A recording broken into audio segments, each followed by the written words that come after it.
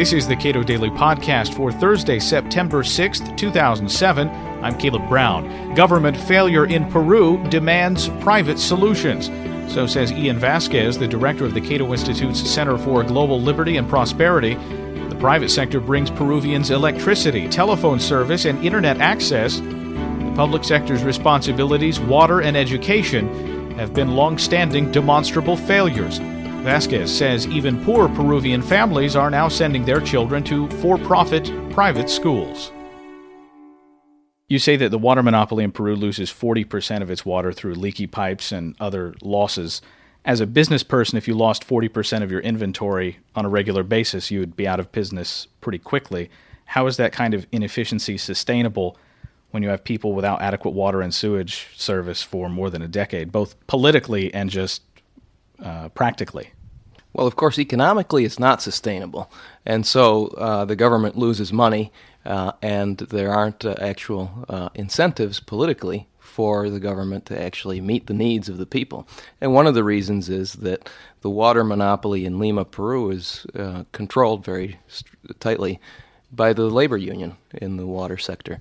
And so any calls for changes there are met with stiff political resistance. It's the old story of concentrated benefits and diffused costs. So this is a problem with a lot of public sector services in Peru and in much of the developing world. Inefficiencies and the lack of feedback mechanisms that exist in the market. So what they've done in this case is essentially take a service out of the market and put it into the public sector.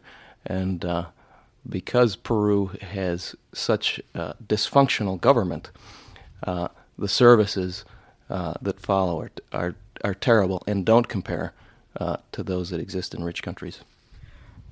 And speaking of rich countries, the United States has water monopolies in many of its cities. Economists suggest in some ways Americans are actually underpaying for the water that they receive through government-owned pipes. What is the essential difference?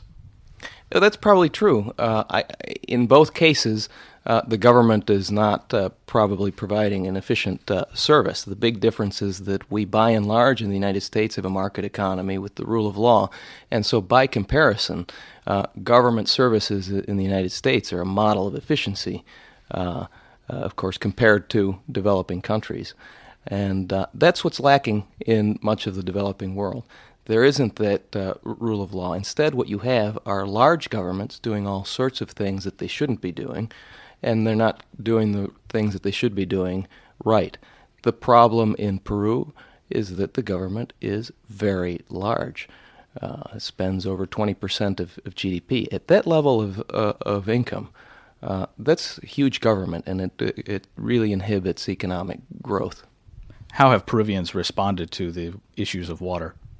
Well, I was surprised to discover on a visit to Peru a couple of years ago that in the very poorest parts of Lima, in the shanty towns, people who had been requesting for decades water service from the public monopoly got fed up with having their requests ignored, and they began protesting in marches on government offices for the privatization of the water monopoly. They wanted private water to come to their neighborhoods, and they recognized that everything else that was privately provided, from telephones to electricity to cable television, even internet, actually was available in their neighborhoods. They had internet, but they didn't have water.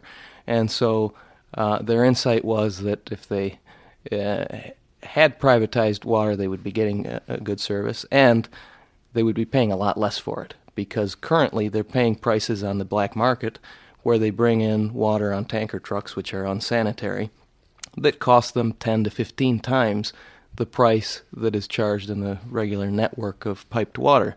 So privatization, especially for the poorest people in Lima, would result in a dramatic drop in prices as well. Peruvian public education, according to at least one estimate, has left half of 15-year-olds without any basic reading skills. In a recent op-ed, you talked about how Peruvians have responded to that. Peruvians are also fed up with the state education system, which is a tremendous failure. Again, there is a teachers' union that is communist-led, which has obstructed any efforts at reform of the system. And so those who have money, the rich, send their kids to private schools.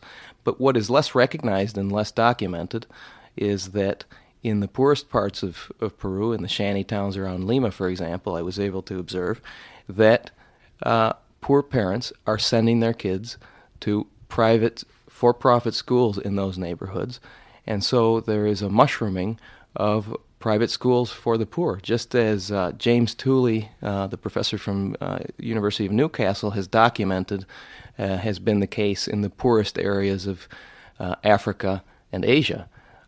This has not been well documented in Latin America yet, but clearly this phenomenon is going on there as well.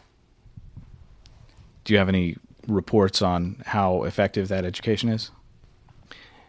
James Tooley's research in those countries where he's studied, Kenya, Ghana, Nigeria, and India, show that the private schools actually outperform the public schools on almost every measure, including teacher attendance, and that the students who go to the private schools also outperform the students that go to the public schools, notably better. How do these poor parents in Peru, how are they able to afford that type of education?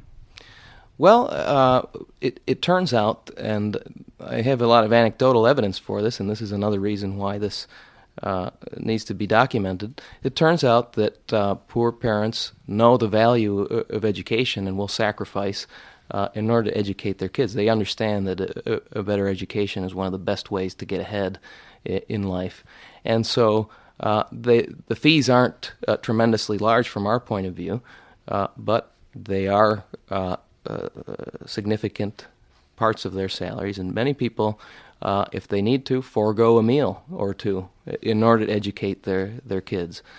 Others, according to the studies that James Tooley has done in those other countries, actually get their children's education partially subsidized by other people who pay for the tuition at the school, so that the poorest of the poor either go, in many cases, without paying, or their fees are reduced and they're subsidized by the fees of the others. The poor are subsidizing the poorest in those cases. Ian Vasquez is the director of the Cato Institute's Center for Global Liberty and Prosperity. This is the Cato Daily Podcast. Please consider supporting the work of the Cato Institute with a donation at our website, cato.org.